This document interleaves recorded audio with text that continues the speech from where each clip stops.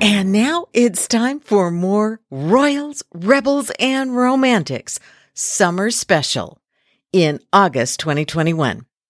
Summertime and the listening is easy. Let's dive into summer fun with some beach time and sea bathing, and then picnics and summer food, Tudor style. So kick back, get some sun, and enjoy a journey to summer's past.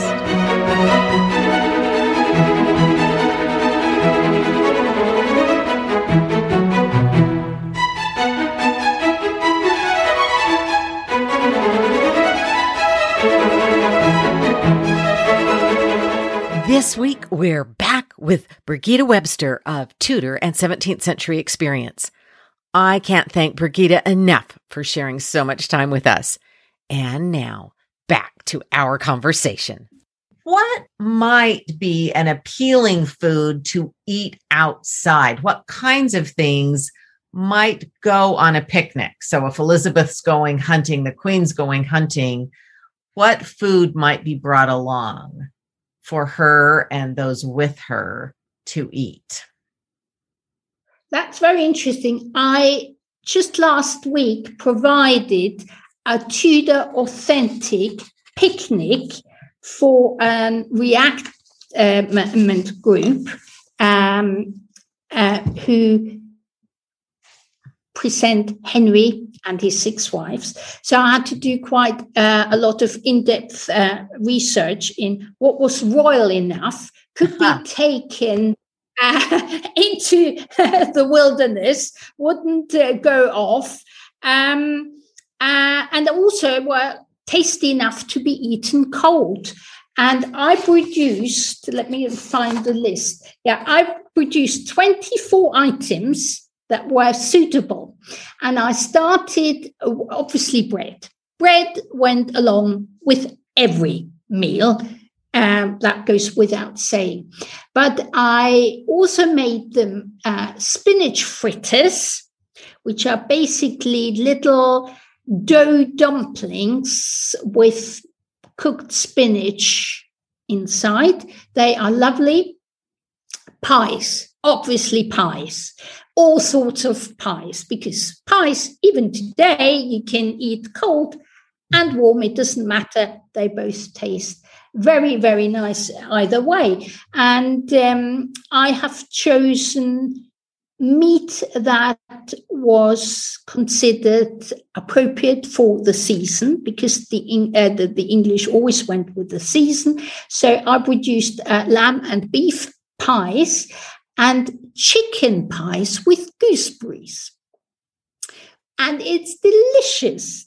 Gooseberries were one of the most popular Tudor fruits, and you find it used in particular with chicken dishes and in chicken pies, but also preserved.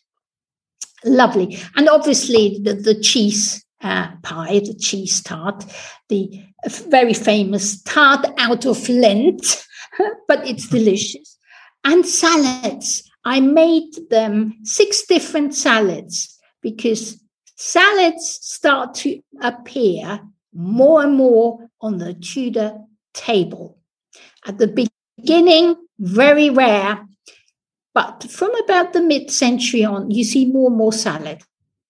First, the boiled salads, which were basically nothing more than, for instance, asparagus and spinach boiled and then mixed with vinegar and a little bit of oil, salt and pepper, and that was it. That was their boiled salad. But also they pickled. They started to pickle vegetables like samphire. Now, samphire is something not many people have heard of. I've come to absolutely adore. Samphire is a plant that grows around the coast of England, and in particular East Anglia. It tastes naturally salty, has a bit of a spongy substance to it, and it looks like miniature asparagus. And they boiled that and pickled that, and it makes the most wonderful salad. Even my very picky daughter decided that that's actually really nice, and it goes so well with the fish. So yes, and when the Tudors talk about cucumber salad, they actually mean the little gherkins, the pickled gherkins, and not the big cucumbers as we know them. And of course, there was no meal, even a picnic in Tudor England, without the famous banqueting food. So, yeah, lots of little comfits and fruit jellies and biscuits and candied gooseberries and conserved pears, and obviously the ever so delicious fruit tarts. Now, Tudor fruit tarts are to die for. Even if you refuse to eat any Tudor food, you must try a fruit tart, because they are so much better than any fruit tart we produce in the 21st century. And obviously they make use of all the summer fruits like strawberry, cherry, gooseberry, sometimes early damson or plums, but most of them in the summer tend to be made from the berries that they had available. But when I talk about strawberries, I do mean the very small wild strawberry and not the lush, big, juicy one we know, of course. That we owe to the Americans, who started to produce big, juicy strawberries way before we did, and were first introduced to England in the late 17th century.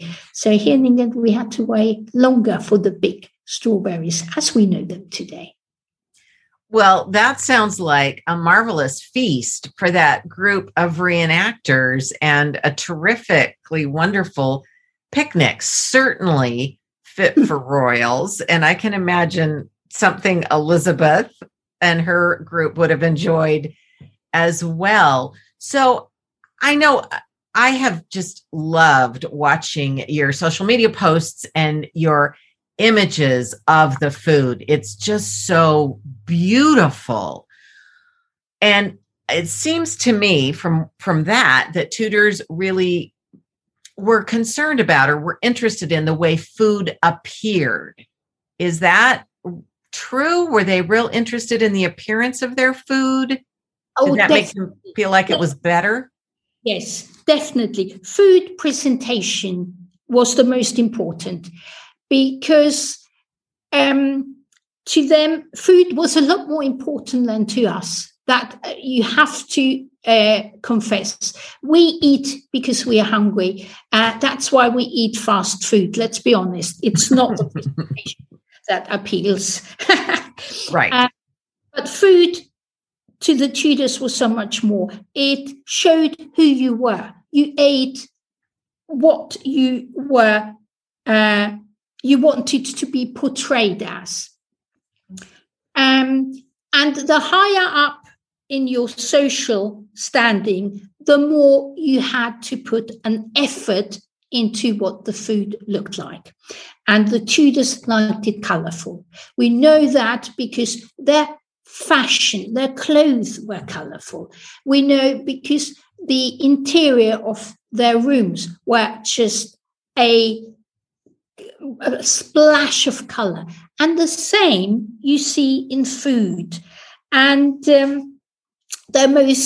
probably their most popular way to decorate their food was with fresh flower petals. But they also achieved colour through the inclusion of some spices sometimes, like saffron, produces a lovely deep golden yellow. They would use spinach for green.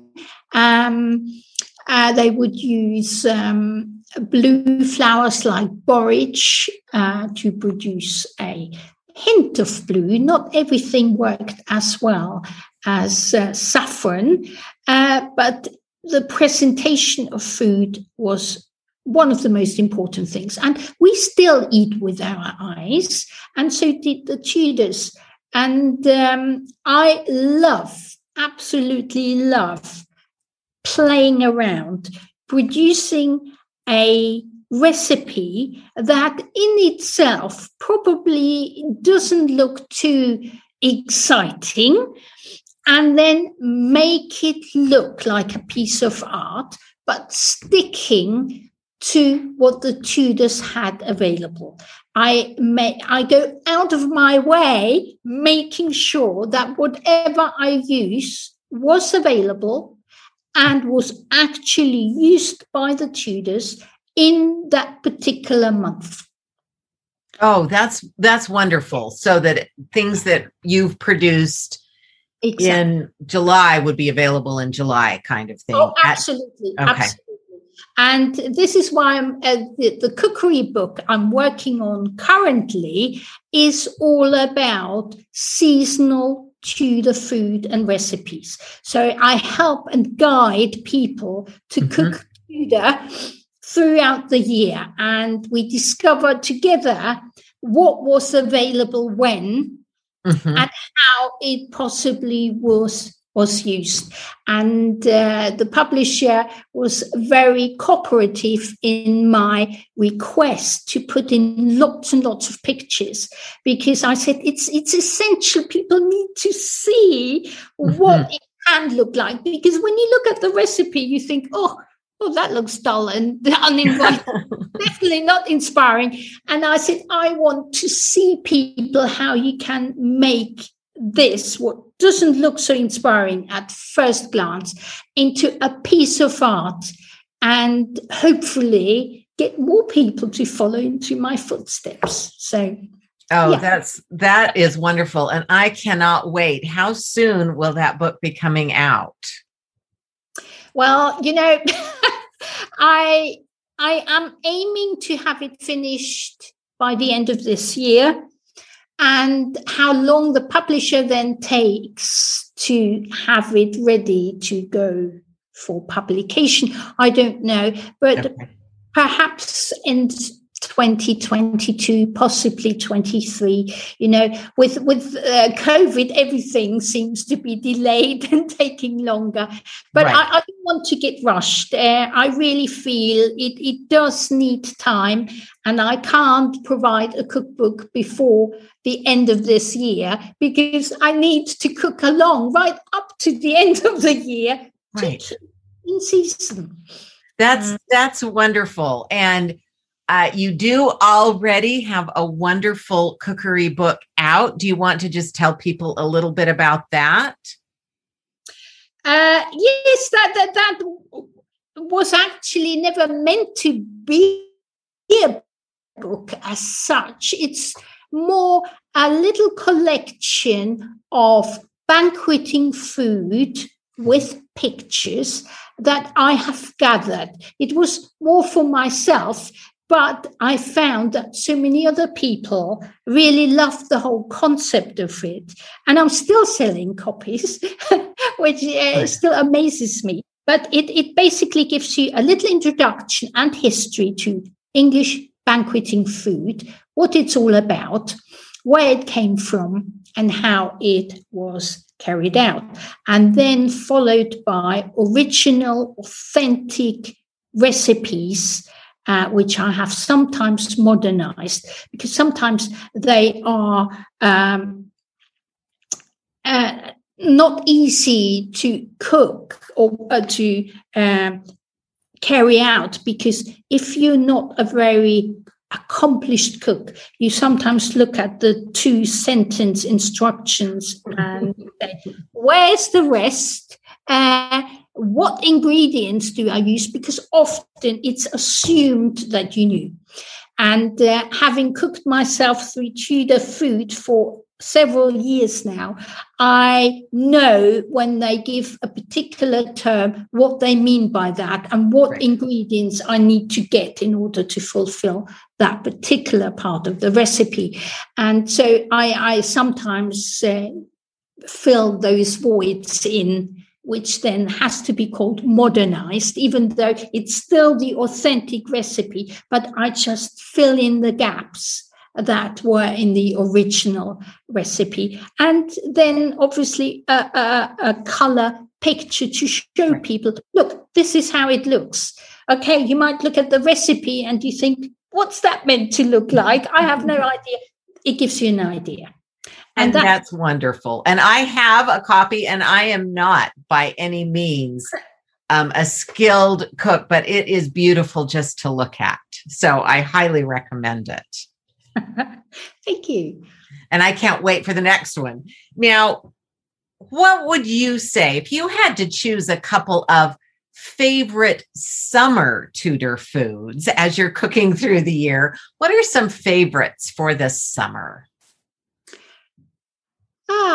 That's a very good question. Now, I personally prefer fish to meat, and I love salmon.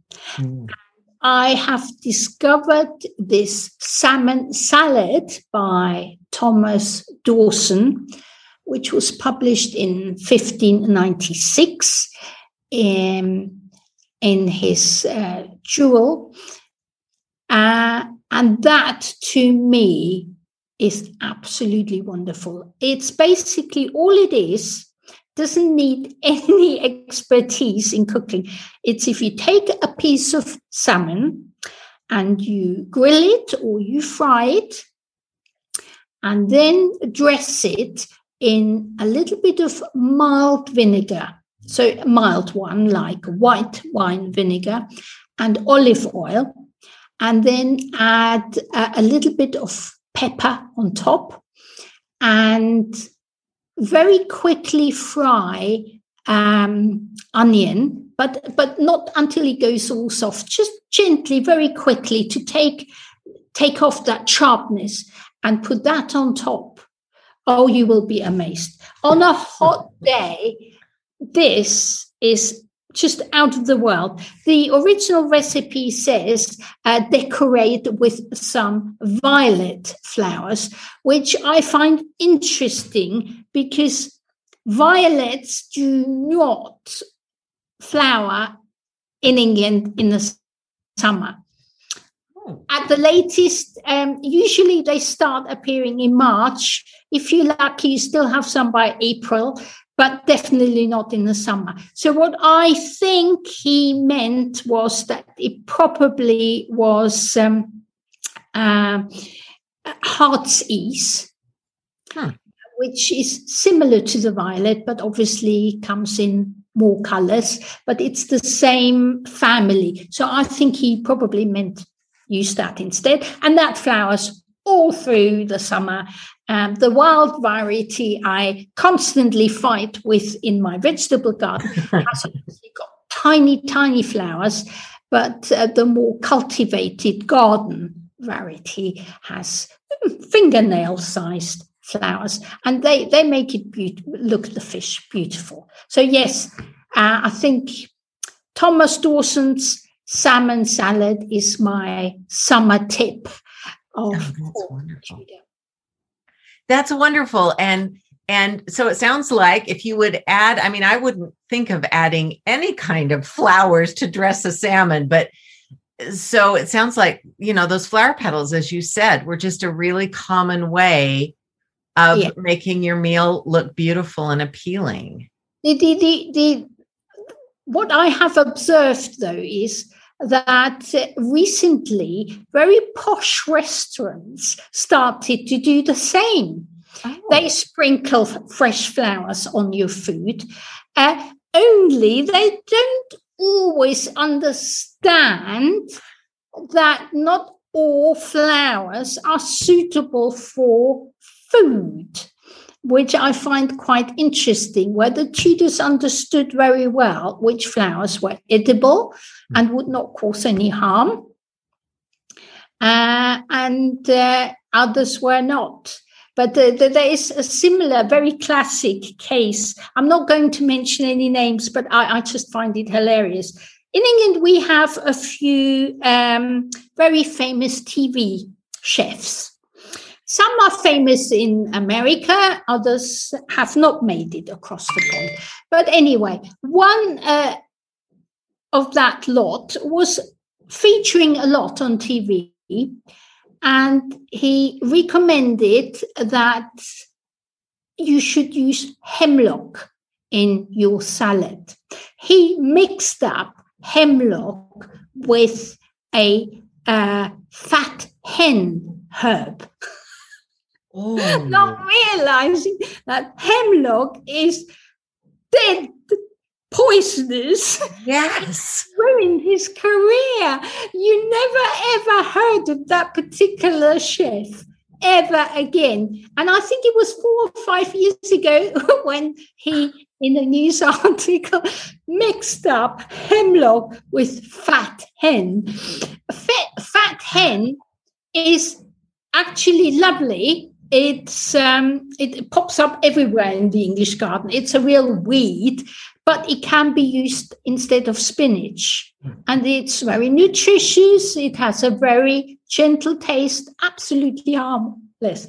But to mix that up with hemlock, and to draw your attention to, even with flowers, you have to understand which flowers you can use, because not all of them are good for us. And also, if you go for bought flowers, you have to assume that they are covered in pesticides. So you don't want those chemicals in your digestive system either. So if you use flowers, dried or fresh, on your food, I do recommend that you grow them yourself. And then you know that they are perfect to be harvested and no harm done. And they're fresh, it's so lovely to go outside into your garden, pick a few and put them on your salad and dish them up. Oh, beautiful. You can't beat it. Well, and that's the way the Tudors would have done it. They certainly would have just and used you don't need a big garden for that either. Even if you only have a little balcony. Mm-hmm. You have 1 or 2 pots where you grow your choice flowers. One I would always recommend is pot marigold, because pot marigold, you can't kill. It grows everywhere, anywhere. It looks lovely, and it was considered to be medicinal as well on many accounts. And the same goes with borage flower. The only problem with borage flower is you can really only use it fresh. It does not lend itself to be dried. And it grows rather big. So if you have a tiny windowsill, it might not be the perfect plant for you. But those are some wonderful, very doable suggestions. So, Brigitte, this has just been a marvelous journey. I just wanted to end with, of course, I know banqueting, it seems like the proper place to end a meal and a proper place to end a discussion.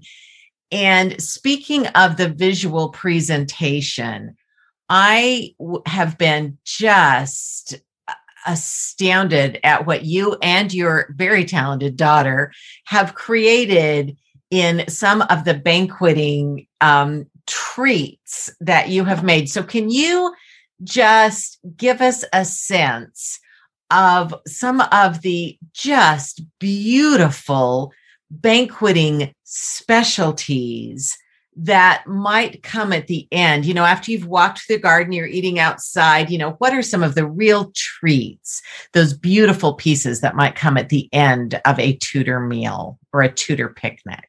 Yes, you are referring to the subtleties. Mm-hmm. Yes, the subtleties. And the subtleties were made out of sugar paste or marchpane, and were made by special artisans. So that was not made by the cook.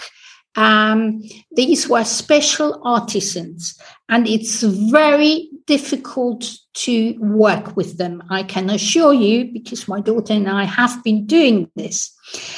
But it was the perfect way to send out a message at the end to your dinner guests, because all these subtleties spoke a language. We are no longer so good at reading that language, but the Tudors would always have known what the subtlety that had just been placed in front of you told you. Now, if Queen Elizabeth always used the summer to go on progress, and she loved going to visit her people, and she knew exactly who had the nicest houses to stay in, and it was considered a huge honor. So your guest, your host, would have found a theme for the subtlety that made Queen Elizabeth felt appreciated, admired, beloved, and special. And people would have found a way to put that into sugary words. But I think in the summer of 1575, she came to Norfolk. So that, therefore, is one that I look into a lot. And she stayed down in a neighboring property called Kimberley.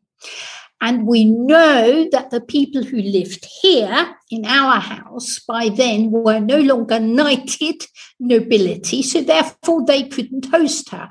But they were sure enough to be invited to the big feasts. And Elizabeth came to Norfolk to check out the Catholics, because Tudor Norfolk was littered with Catholics in Elizabethan time. And she didn't quite trust them, as we know the history of it. But she especially came to check them out.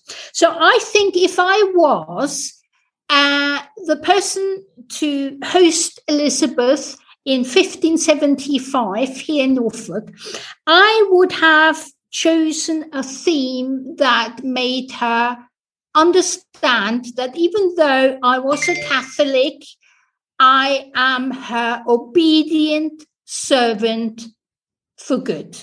So whatever that was, I would have put that into a piece of subtlety, so she would have seen that piece of subtlety coming in, and she would have known, yeah, okay, might be a Catholic here, but yeah, he is my humble, trustworthy, obedient servant.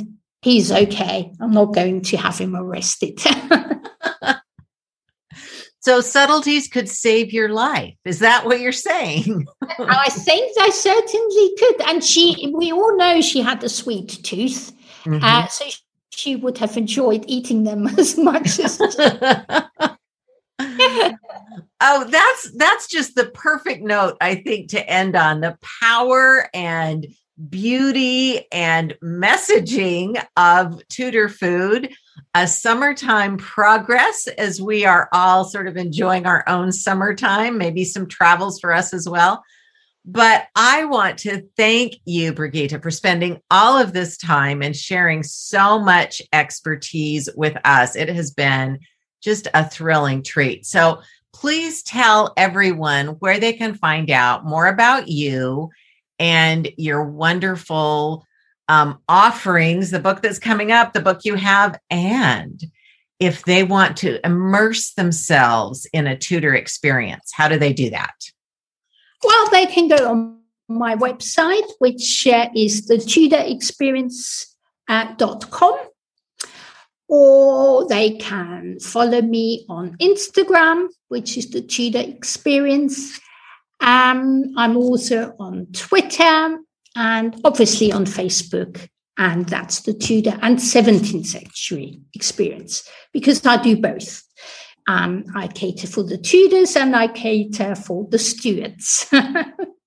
That's great. The Stuarts get overlooked sometimes. So I appreciate your saying that. Well, and I will have some links, of course, in the show notes. But thank you. Thank you again. This has been a wonderful way to spend some time and to learn more about the way Tudors experienced and celebrated summer and harvest, the way they sort of sat down with people they might not sit down with in other times of the season, but really celebrated a good harvest, and right up to those wonderful subtleties served to Queen Elizabeth to cap off our discussion and her meal.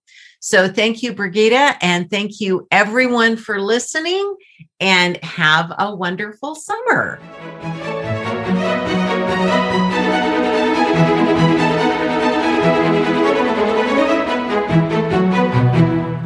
Thank you for joining me for Summer Fun with Royals, Rebels, and Romantics. Hope you had a great time.